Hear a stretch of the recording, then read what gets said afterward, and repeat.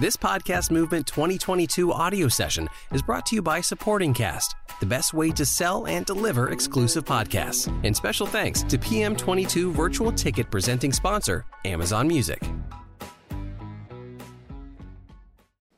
Which doesn't mean you have to leave. You're welcome to stay. Right? Thank you. If we're talking about writing a book, monetizing your podcast from a book, so it should be great. Please feel free to stay. And if you want to leave, it's okay. But oh, you got books. Okay, bye. It's fine. Bye. All right. Okay, welcome. I'm Julie Broad. I am the founder of Book Launchers. I'm also the author of 3 books, and soon to be 4.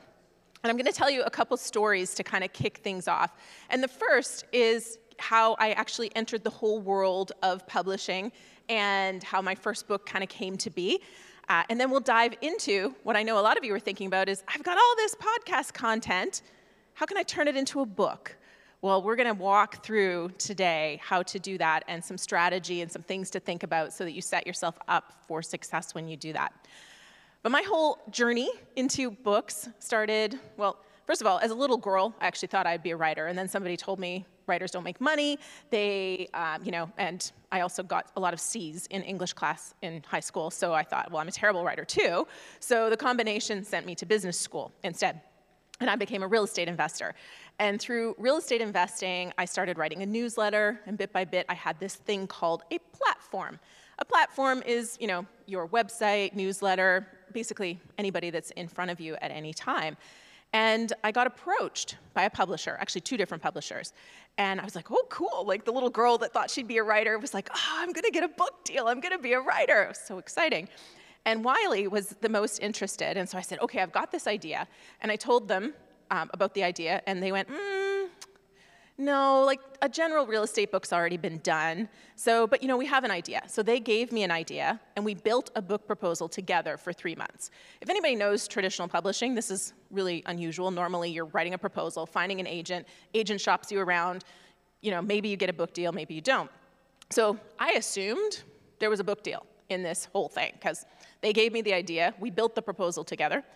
At the end of 3 months, though, after I'd hired people to help me with the proposal and all that fun stuff, Wiley goes, the marketing department doesn't think you have a strong enough platform to sell enough books.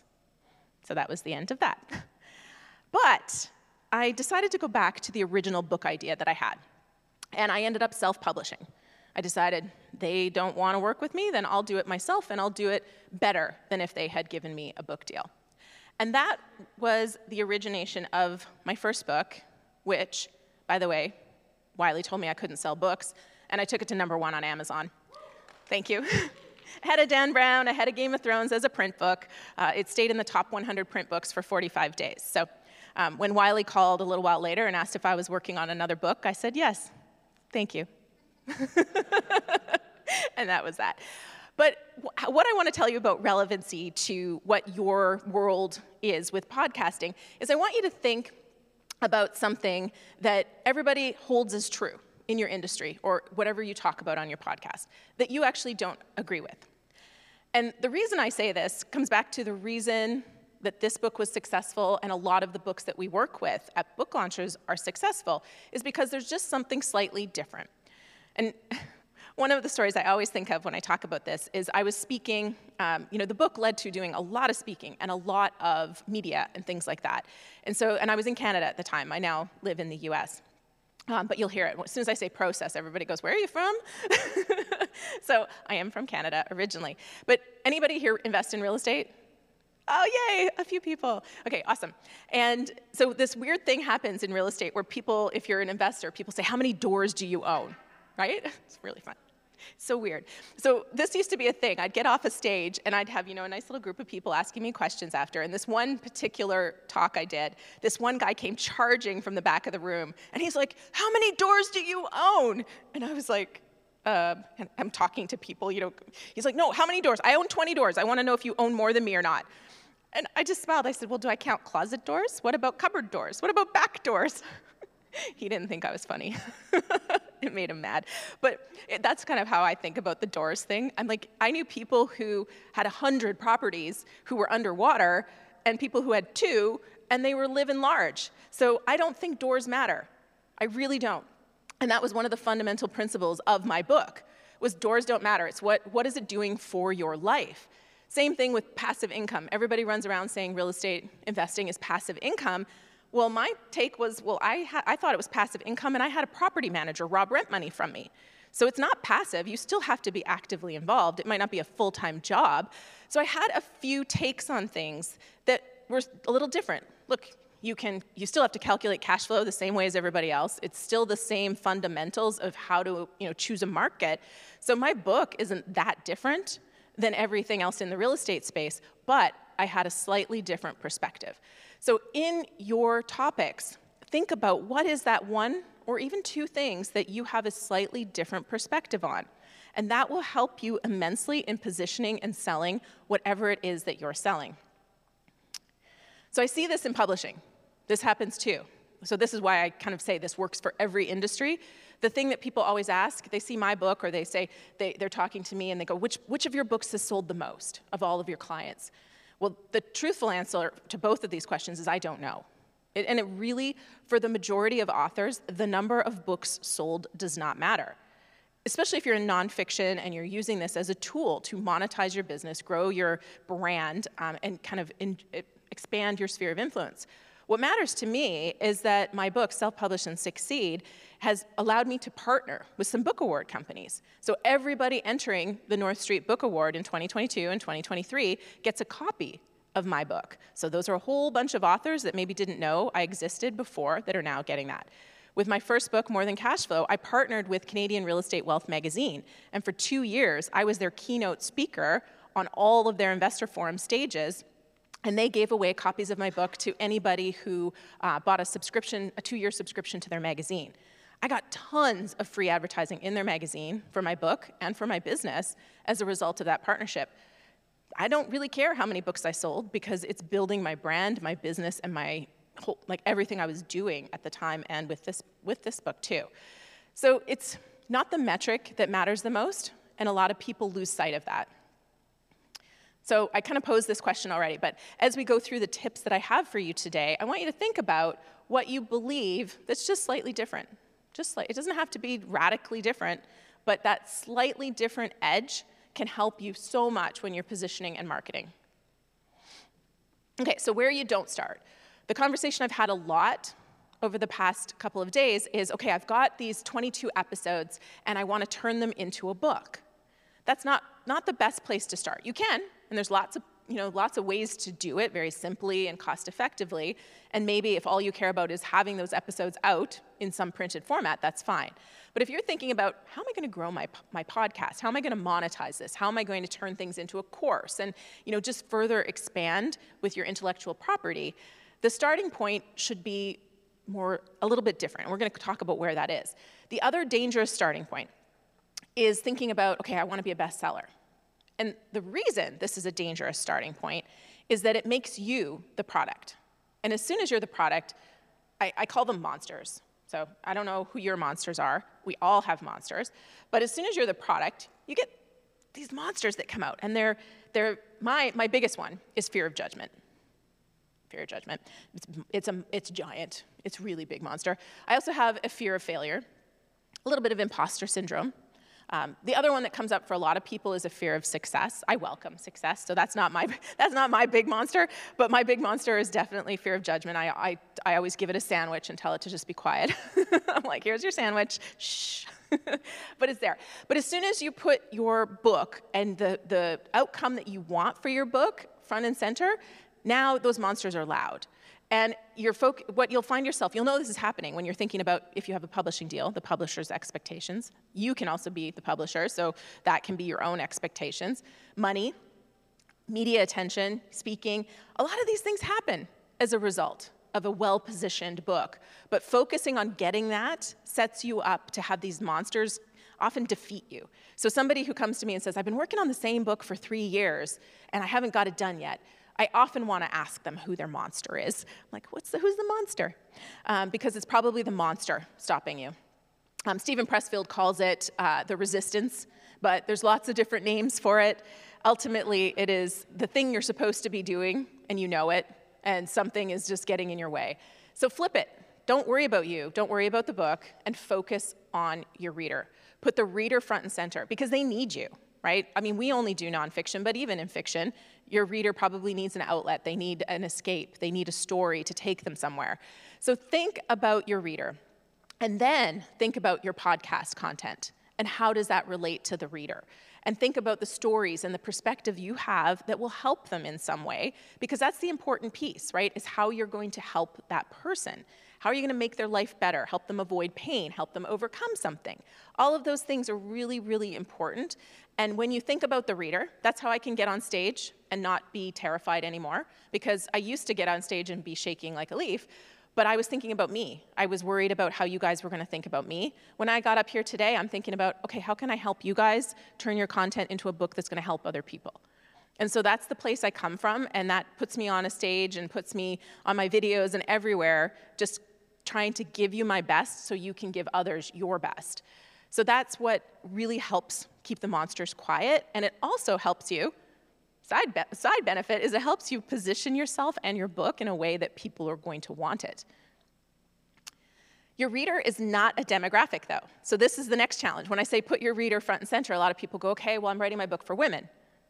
Okay. I don't know about you, but a lot of women are very different. They have very different needs, very different situations, very different outcomes.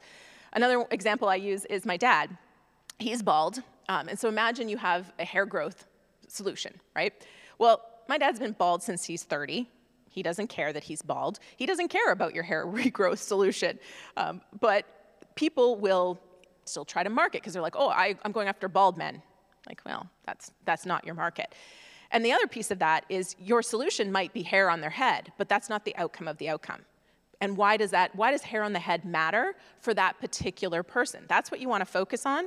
And so for just sticking with the hair example, is, okay, after they have hair, what happens? Now a lot of them, pardon? Yeah. Exactly. Now they're going to get the ladies. Maybe they think it's going to be better for their career. They think they're going to get promoted, or if they're a salesperson, maybe they're going to make more sales. So you want to know your reader so well that you can go, okay, this is going to get you the girls, right? I'm offering hair regrowth, but this is the outcome of the outcome that you're going to get as a result of that. That's where you really want to go. So think about your podcast, and if you're offering hope, I get this a lot because I meet people with really incredible stories. It's one of the beautiful things about what we do. And so hope is great, but it's not going to sell your book. Because unless you're a celebrity name that everybody knows and that's selling your book, hope isn't enough. It has to be hope for a specific reason, for a specific person in a specific situation. So that's the outcome of the outcome. So I sometimes pick on leadership books a bit. Because a lot of people are like, this is a leadership book. I'm like, great, that's not going to sell. So now let's figure out what will sell. So what is that specific spin? What does being a better leader mean to that specific audience that you're targeting? You have to get down into that. And it's not a demographic. There's demographic elements of it, but what we're talking about is what have they tried that hasn't worked? What's that outcome that they seek? What are the words that they use already? Kind of knowing that person. So you might have to stalk them a bit, right? Like find where they're hanging out in a group online, see what they're talking about, and figure out what are their hopes and their dreams. And if you don't know where are they hanging out, because you need to know where they hang out so you can market your book to them, your podcast to them, all of those things, but also because where they hang out will allow you to learn about them so that you can talk to them at their level and offer solutions that will matter for them. Create your marketing-focused hook before you write. So we figured out who our reader is. We have a sense of how we're a little different, what our slightly different perspective is that we're offering. Now you create that hook, and this is the outcome of the outcome that I was talking about, right? This is where you're not offering hair regrowth, you're not offering hope. You have what that outcome is going to mean to your particular reader. Just gonna switch hands. The mic's actually kind of heavy. So, I'll give you some examples to kind of take this home. So the first one I have for you is Emil Pandolfi's Play It Like You Mean It. And I also show these books because a lot of people are afraid to go niche. But as soon as you go niche, you've actually created a really simple marketing plan for yourself. Because when you try to target a too big of an audience when you're not a known name already, now you're competing with people who are a known name, and you're still kind of not differentiating yourself enough to make people know, oh my goodness, this book is for me. So Emil's book, Play It Like You Mean It, it is for people who play the piano, and for the most part, do it professionally. So they're doing it in front of other people. So you can see how it's not just people who want to learn to play the piano, it's not just people who play the piano, it's people who get up in front of audiences and play. And so now you're looking at, okay, where do you market that book? How do they use it? Okay, we're looking at music schools. We're looking at people who teach piano. We're looking at groups, maybe even that already are in front of audiences playing piano. Music competitions. So that you can see how not only are you figuring out what your reader needs, but you're also figuring out how you're going to find them when you go to market it. And all of this work for the book feeds back to your podcast because these are the same people, right? So you can see how now the book will monetize your podcast because you're selling the book, but it also will help you grow your podcast and expand that audience. But being niche makes it much easier because you become the solution. The second book is a great example of that because it's tactical lockpicking. It's getting through locked obstacles in an emergency. This is for first responders. I'm sure there's criminals that also were interested in this, but this is for first responders. And when we went pitching to fire groups that do fire training, it was an automatic, oh my goodness, yes. And Sarah's our book marketing manager here. She just came in. And so she was part of the team that's pitching it. And it was one of the fastest yes, and we even had a paid opportunity right out of the gate for him, which is rare, but it's a solution, right? It solves a very specific problem for a very specific audience. And so, I mean, we had a huge success rate on our pitches for him for exposure because you put it in front of that audience and they go, yes, this is exactly what we need. And you want that, right? It's not, and there might be other markets. There's actually, and that's the beautiful thing about this. So you focus on first responders, but that doesn't mean, well, let's forget about the criminals for now. But that doesn't mean the people who write about crime aren't interested. There was that angle on this one. People want to have accuracy when they're describing how somebody's breaking into a house or how if they're talking about first responders getting in, they want accuracy. So that was another market. So just because you're focused on one doesn't mean other markets aren't going to listen and aren't going to be interested as well. And this can also, I love it. This can also be great if you're early in your podcast career, because this hook can also be a great hook for your book and your podcast. And I put this one up here is don't retire, graduate, which is a great hook, right? You're not retiring and kicking back for the rest of your life. You're graduating into this new phase of your life. It's kind of like when you graduate from university, now you're graduating into that phase. Well, retirement is not the end, it's the beginning. You're graduating into something new.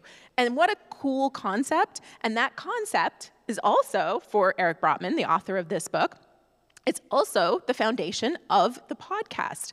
And that is great. And it's great brand awareness when that works too. It can work beautifully that way. So the hook, if you do this work on audience identification and your hook, it can be a really fundamental part of your entire brand.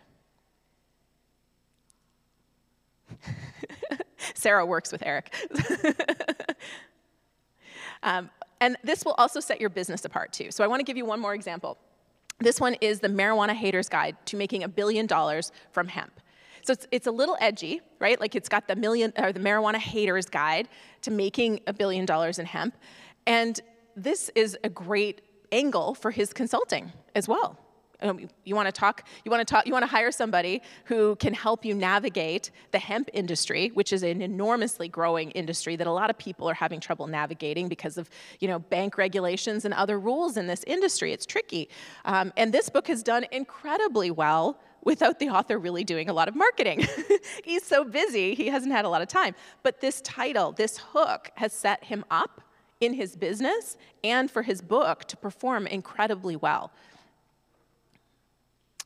All right, so chapter titles, I'm gonna come to book titles next, because that's really fundamental to this, but I'm kind of doing this in an order so you can think through how you take your content. So we've kind of found your, thing that makes you a little different. We know who we're talking to, and we now know the hook, so the outcome of the outcome. So next is creating an outline. And this is all, by the way, still forgetting about your podcast content, right? So you're not thinking about your podcast content yet. The outline, which is essentially your chapter titles and kind of your plan for your book, I encourage you to, right from the beginning, think about chapter titles that are going to sell. When you're creating your outline, you're thinking of the outcome and how your book is going to deliver that for your audience. And you're going to structure it in that way. So the stories you tell all go to that hook. So that hook is the backbone of your book. Nothing goes in your book that doesn't deliver on giving somebody that outcome of the outcome. But you're gonna go through this with that in mind first. And then after you've got your outline, go look at your podcast content and see what fits. And then you might go, I'm missing something. And I did this, I don't have a podcast, but I have a YouTube channel. And my latest book is on book marketing. And I did this. I created the outline first, took the scripts the transcripts from the videos, put them in, and then I quickly saw there was a couple chapters that were very empty. So my next bunch of videos that I filmed were all filling in the gaps on that piece so that we could take the transcripts from that and put them in. So I've got the content. There's a lot of work after that in terms of editing and revising, but at least I'm not staring at a blank page, and it gets it done so much faster. But you start with the concept and the hook and the outline before you go to your content. Because when you try to shove the content into a book, it can create a disjointed book that doesn't actually get your reader to the outcome that you want to get them to. Chapter titles. While you're doing this and as you go through editing, make every chapter title something that creates curiosity, offers a benefit, or creates value.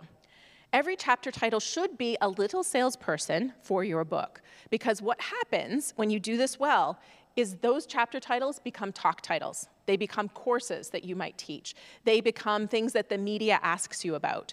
It is incredible what I have seen for myself, but also for our authors, what a great chapter title can do. And my example is actually my second book, which will be one of the examples of how not to title a book, just FYI. However, I had one chapter that did everything for this book. So everything good that came out of this book was as a result of this one chapter right here. I think I have a laser. Let me see. There. You are who Google says you are. See, I used the laser, Matt. Worked out. You are who Google says you are. Is a chapter title that landed me a lot of speaking engagements. It became a lead magnet that I advertised on Facebook for, and it performed incredibly well. I've never had any success advertising on Facebook except for with this one thing. You are who Google says you are. So this one chapter title was phenomenal for this book. My first book, More Than Cash Flow, I had a chapter in it called Where Are the Ladies At? And whenever I went on TV, on a news show, it was almost always, well, I could tell who hadn't prepared in advance, whose producers had read the book and whose hadn't. But for the ones that hadn't prepared, they would open up and they'd look at the chapters, and they'd always pick their questions based on the chapter titles. And where are the ladies in real estate investing would be a question that I always got. So great chapter titles can go a long way. So when you're working on your outline, put the best possible chapter title down and keep working on it. A lot of people don't put enough effort into chapter titles, and it's a missed opportunity. Okay, so title, subtitle. So a lot of people like to start by titling their book. They fall madly in love with a really bad title, and it's almost impossible to get them off of the bad title. So I encourage you to give yourself a working title, but don't finalize it until later, because the title isn't for you, and it doesn't matter what your friends and your mom think of your book title. What matters is what your reader thinks and what the search engines think. So that's really where you want to focus on creating a title, is those things. And we'll talk about subtitles in a second, but across the top of this slide are the things that we look for in a great title. Ideally, 3 words or less. Now, I gave you an example of a book that's doing really well, The Marijuana Hater's Guide to Making $1 Billion in Hemp. That doesn't have 3 words. So it doesn't mean, it's not a hard and fast rule. There are times where a longer title is perfect, right? How to Win Friends and Influence People, another one. There's longer titles. But generally, if you look at bestsellers in the nonfiction space, the vast majority are 3 words or less titles. So it is a great thing to shoot for. Memorable. So this is the problem with The New Brand You, my second book. And I worked really hard on creating the title, but 10 podcast interviews into promoting that book, I realized the problem. Everybody called it The Brand New You. They'd even be looking right at the darn book, and they would call it The Brand New You. So I did a lot of promotion for Dory Clark, who has a book that is more closely named to that. And when you type in The Brand New You, that's who comes up. It's Dory Clark, not Julie Broad. So I think her book probably did really well in 2016 or whenever I did that book. It's one of those things where I can go back, and I will at some point go back and relaunch the book under a different title and kind of revise the content. But if I had only just tested it, had just asked people, bless you, whoever just sneezed. If I just asked people and said, hey, here's my book title, and then randomly, 30 minutes later, say, do you remember what my book was called? And see what they said, that would have saved me a whole lot of embarrassment and pain. And I got to the point where I stopped correcting the people because I didn't want to embarrass them, that they were staring right at the book, and obviously it was my fault that I named my book something nobody could. It just didn't jive with people's heads for whatever reason.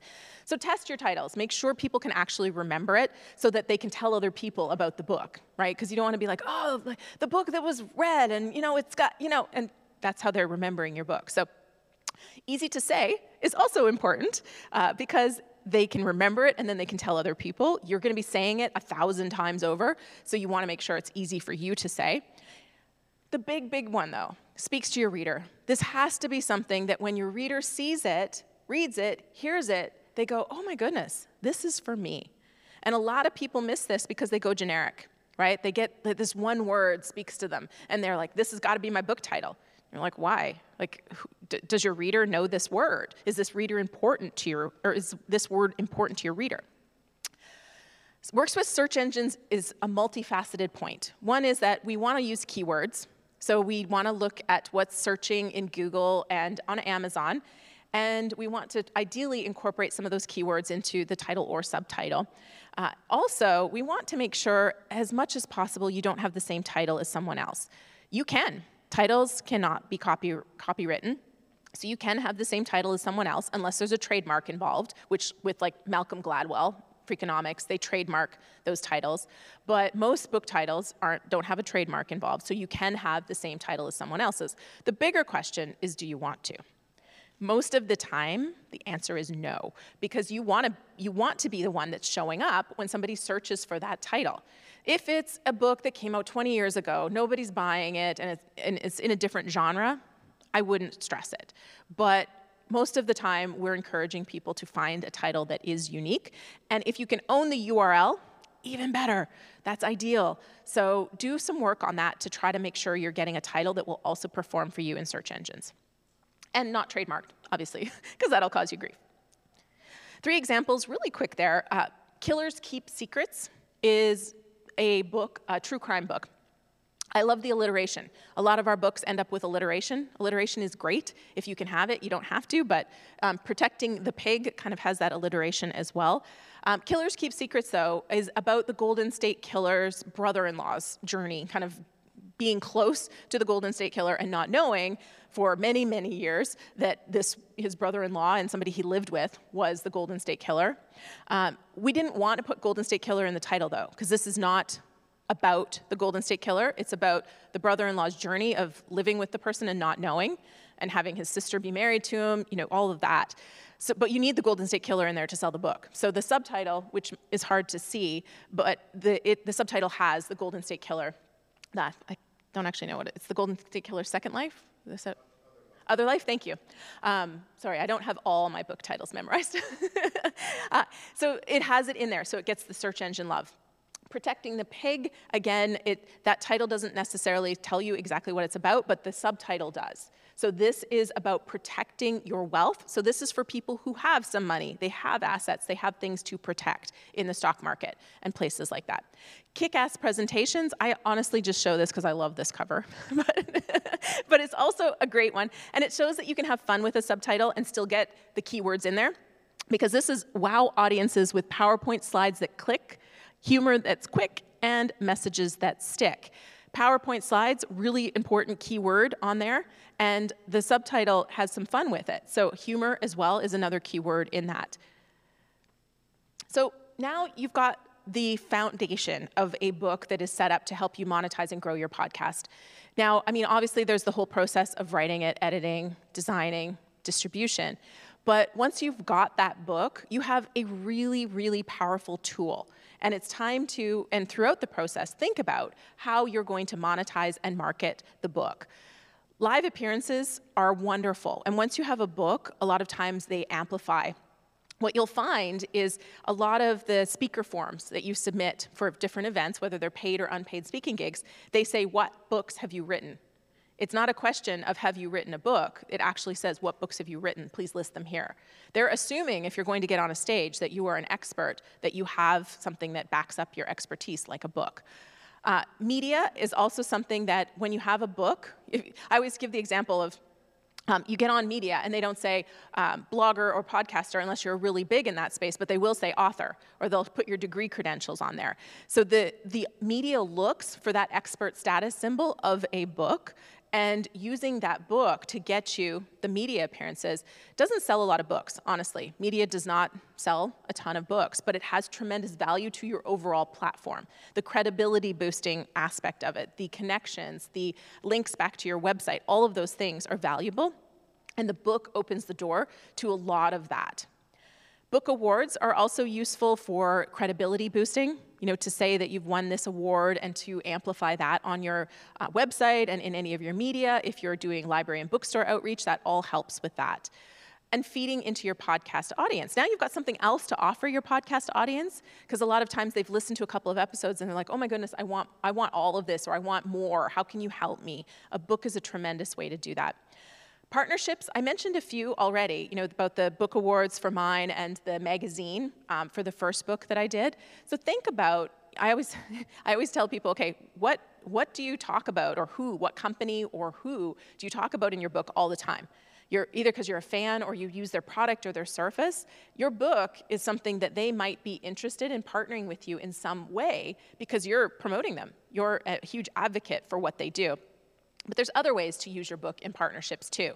So think about that and use your book strategically in whatever way you can. We had one of our clients a few years ago. He wrote a book called Return on Courage. And in it, he had interviewed a bunch of companies talking about courage and how they used courage to succeed or to overcome different things. And in the end, he actually used that book as outreach to some of them and got some paid speaking engagements at the different companies that he had featured inside of his book. So think about that. It's not like, I wouldn't recommend you just put something in there for the purposes of doing that, but when it's genuine and it's real, I think there's really good opportunities for you there. And your book is currency.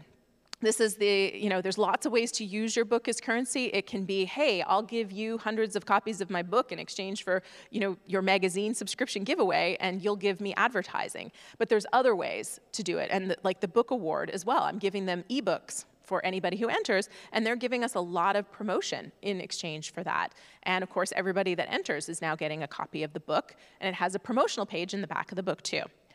And finally, one of my favorites is turning your book into a course, because once you've thought all of this through and you've got an outcome of an outcome, that's the course. And books are set up to consume, courses are set up to have you take action. So a course can be a great way to now monetize everything that you're doing, and the book will feed beautifully into it. What I do encourage you to do is, so a lot of people call books their baby. Has anybody heard that or said that themselves? It's like, this is a book baby? Yeah. So the problem a lot of people have is if it was really a baby, their baby would be dead. Because, I'm sorry, I know that's dramatic, but here's the thing. They work really hard to produce this amazing book, and they spend a month or two marketing it, and then they stop. Now, if you had a baby and you stopped caring for it 2 months after it was out, what's going to happen? So if you are thinking of your book like a baby, let's think about it like a baby and take care of it, and take care of it for a long time. Because if you do, you never know what will happen. And I love sharing this story. Robert Bell was an author that we worked with. And he's still, I think his book's been out two and a half years? 2019. Yeah, so it's been out since 2019. But he said yes to every podcast interview and showed up prepared for every podcast interview and everything he did. And about a year after his book came out, he had the opportunity to send a submission into TED Global Ideas. And what he found was all these podcast interviews he had done, he had figured out a nugget that he said that was of great interest to everybody when he said it on the podcast. And so he went deep on that nugget that he shared, and that became his TED Global Ideas talk, which has been watched more than 2 million times now. And it says the emotions behind your money habits is kind of the title that you see there. That was the nugget that everybody kind of leaned into when he was talking. So every opportunity, bye. Thanks for coming. So every opportunity that they had, that he had, he was using it, and he was leveraging and learning. And a year and a half later, TED Global Ideas and so many amazing things are happening for him. So use every opportunity. Use every opportunity with your book. And then I put this up. This is Virgie. I actually think this is a book every American should have. Because of the tips in here to navigate health insurance. So that's partly, I'm here telling you that everybody will benefit from this book. I was blown away by her phenomenal tips. But this is something we also want to put in the back of your book, is some sort of a page that has an offer on it. It's not, a lot of people say, oh, just connect with me on social media. But I would recommend, if you're a speaker, this is your opportunity to promote your speaking. If you have a podcast, promote your podcast. If somebody has got to the end of your book, they often are thinking, okay, what's next? What's next? Or how do I find this person? How do I learn more? So give them that page. Having a page in there that also talks to bulk offers, even if you only get 1 or 2, ever from your book, that might be 500 copies of your book that you've sold in bulk from having a single page at the back of your book. So when I'm talking use every opportunity, I really am saying think about all of the pieces that you can leverage to grow your business, your brand, your podcast, and your audience. And this is one way that you can get more and kind of get a workbook to break down everything I talked about today. This is booklaunchers.com/7 steps. And you can download our 7 steps to write and plan your book. And for those of you here, the virtual folks won't be able to join us at the booth, but you're welcome to come by our booth. And we also have copies of Self-Publish and Succeed that you can pick up today, and some of our authors' books that you're welcome to take home so that I don't have to take them home on the plane. We have 5 minutes if anybody has questions. Okay, great. They have a mic, so we'll just let them grab the mic. Yep. Hi, great stuff today. Thank you for sharing everything. Quick question was, how long did it take you to write it? Did you write it in Microsoft Word, or did you use some sort of to drive the audience to the show? That can be fairly expensive. Oh, I'm shaking with excitement. Okay, so first, we'll come to the time in a second. The software piece. Software piece is always a fun one for me. So I have a book publishing company, right? So I bought Scrivener, which is one of the, everybody says, oh, you gotta have Scrivener. No. It was so complicated that she's laughing, so she's done this. I spent 3 days trying to figure out how to use Scrivener and wasted so much time. I could have wrote 10,000 words by the time so I gave up, and I went back to Word. There's some people who swear by Scrivener, that's not me.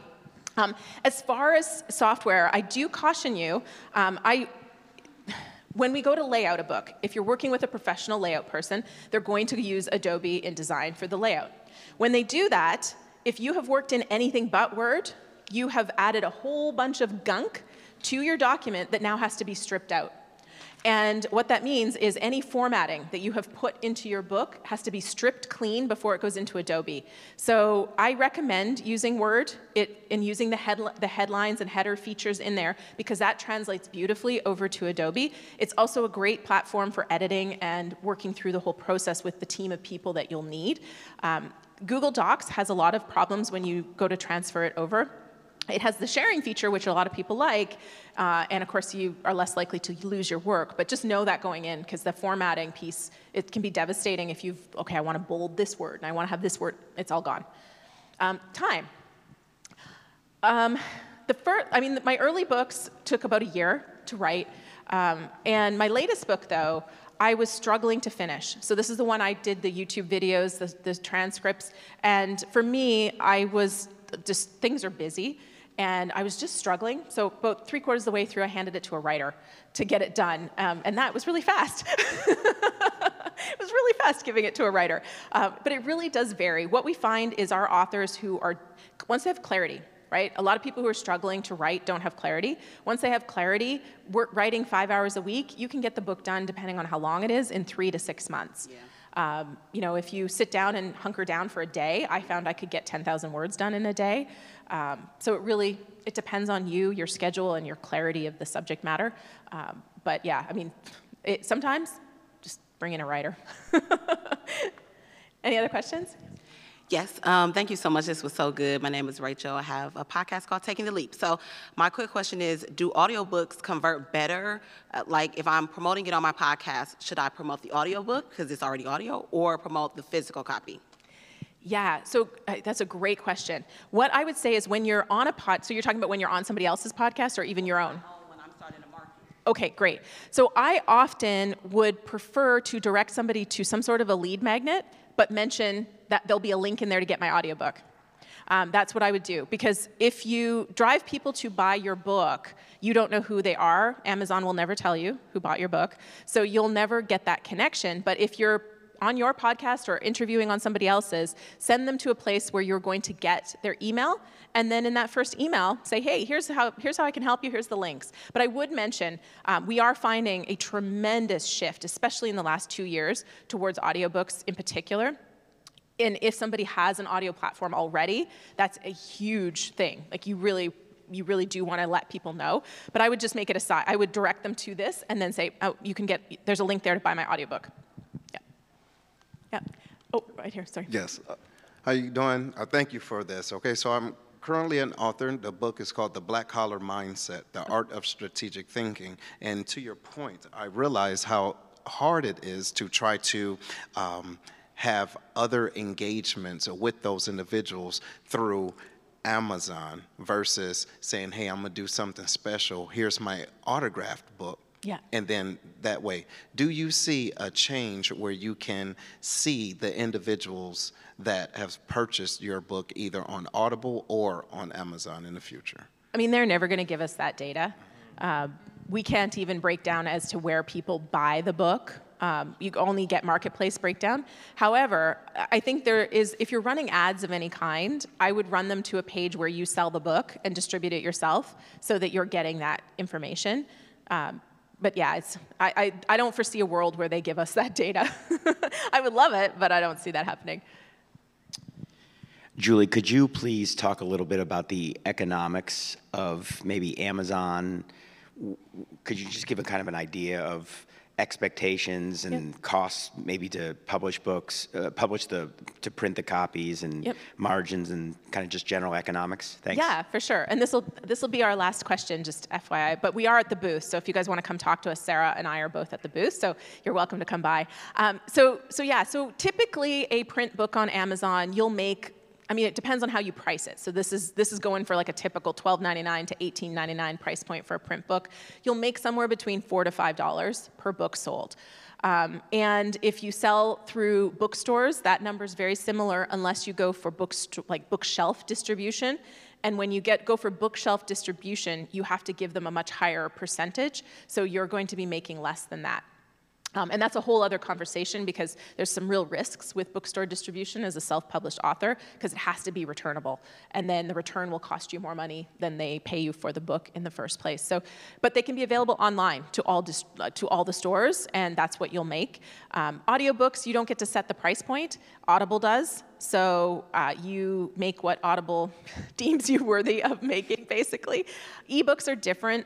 You make more if you're exclusive with Amazon, but you might sell it for 99 cents and be making almost nothing. But if you're selling it for $9.99, you can make up to 70% of that, depending on different programs. So hope that helps. Well, thank you, everybody. It was a pleasure. Please come see us at the booth if you haven't already been.